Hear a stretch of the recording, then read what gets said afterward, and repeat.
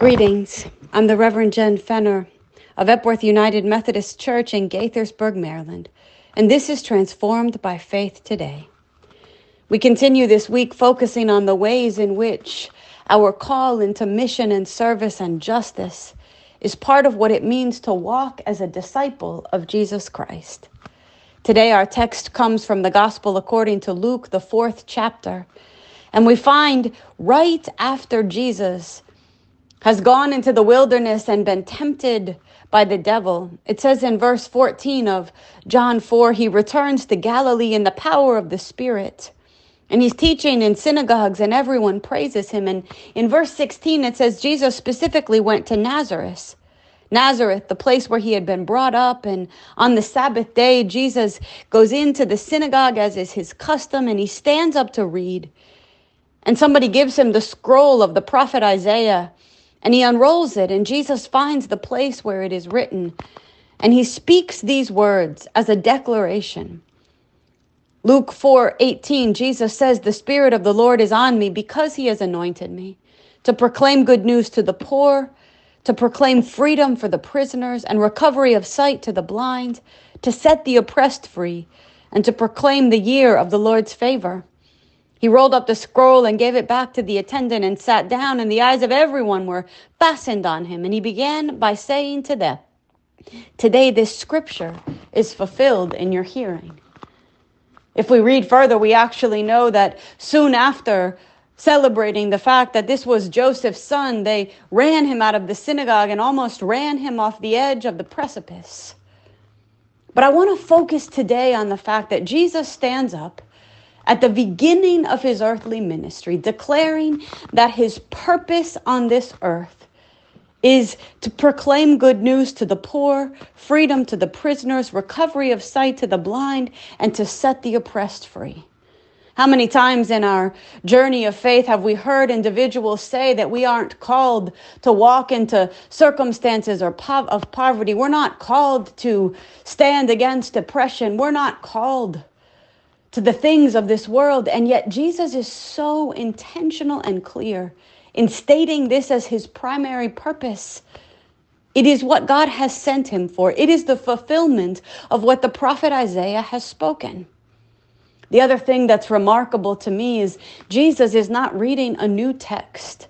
He's reading from the scroll of the prophet Isaiah, long held within the synagogue. Like many of the texts wrapped in our own Bibles, Jesus is speaking an old word, but speaking it with new meaning. The purpose of our calling, the instructions for our living are right before us. But how many times do we not simply see or hear what God is inviting us to? The other thing I love about this text is many times when we walk into the challenges of poverty or oppression or injustice, we find ourselves asking, but how, God? How have you allowed this? Why does this suffering continue? Is this your purpose? Jesus seems to answer the questions simply and clearly, no. Poverty and injustice, those who are incarcerated and imprisoned, those who can't see even what is right before them of God's hand, this is not God's plan for the world. It's the result of sin and injustice. And while many would say to you and I that it's not our place or our purpose to stand against these, Jesus seems to disagree.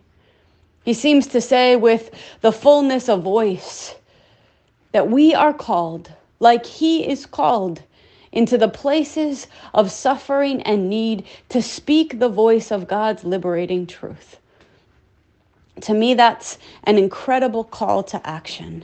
An incredible invitation to understand how the spiritual and physical of this world interact. At the very end of his journey with his disciples on earth, Jesus in the Gospel of Matthew is dividing those who will be with him and those who will not.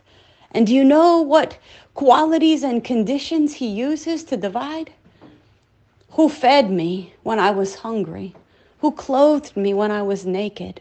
Who visited me when I was in prison? Who was present to me in my suffering?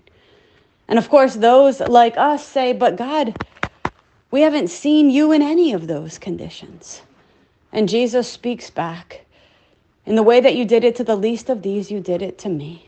In the way that you spoke the good news to the poor, you spoke my hope to the world. In the way that you gave recovery of sight to the blind, you did my work. In the way that you proclaimed the year of the Lord's favor, you spoke in my voice.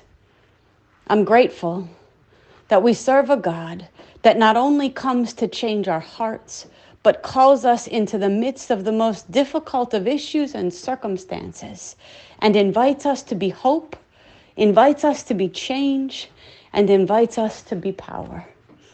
Today, my prayer is that you and I, in small ways, can bring hope to someone who is suffering, can bring a new way of seeing to someone who has lost the light, can be those who literally grant space and place for someone to use their voice who has long been held captive.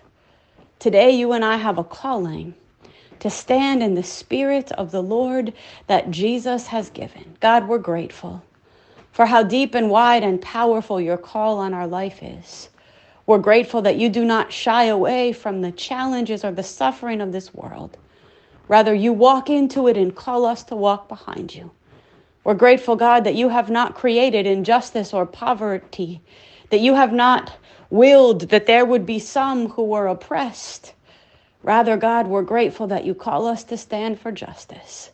Give us the courage, God, to hear your voice, even when the word is right before us. Give us the eyes to see what has been before us for so many years. We thank you and we honor you in Jesus' name. Amen.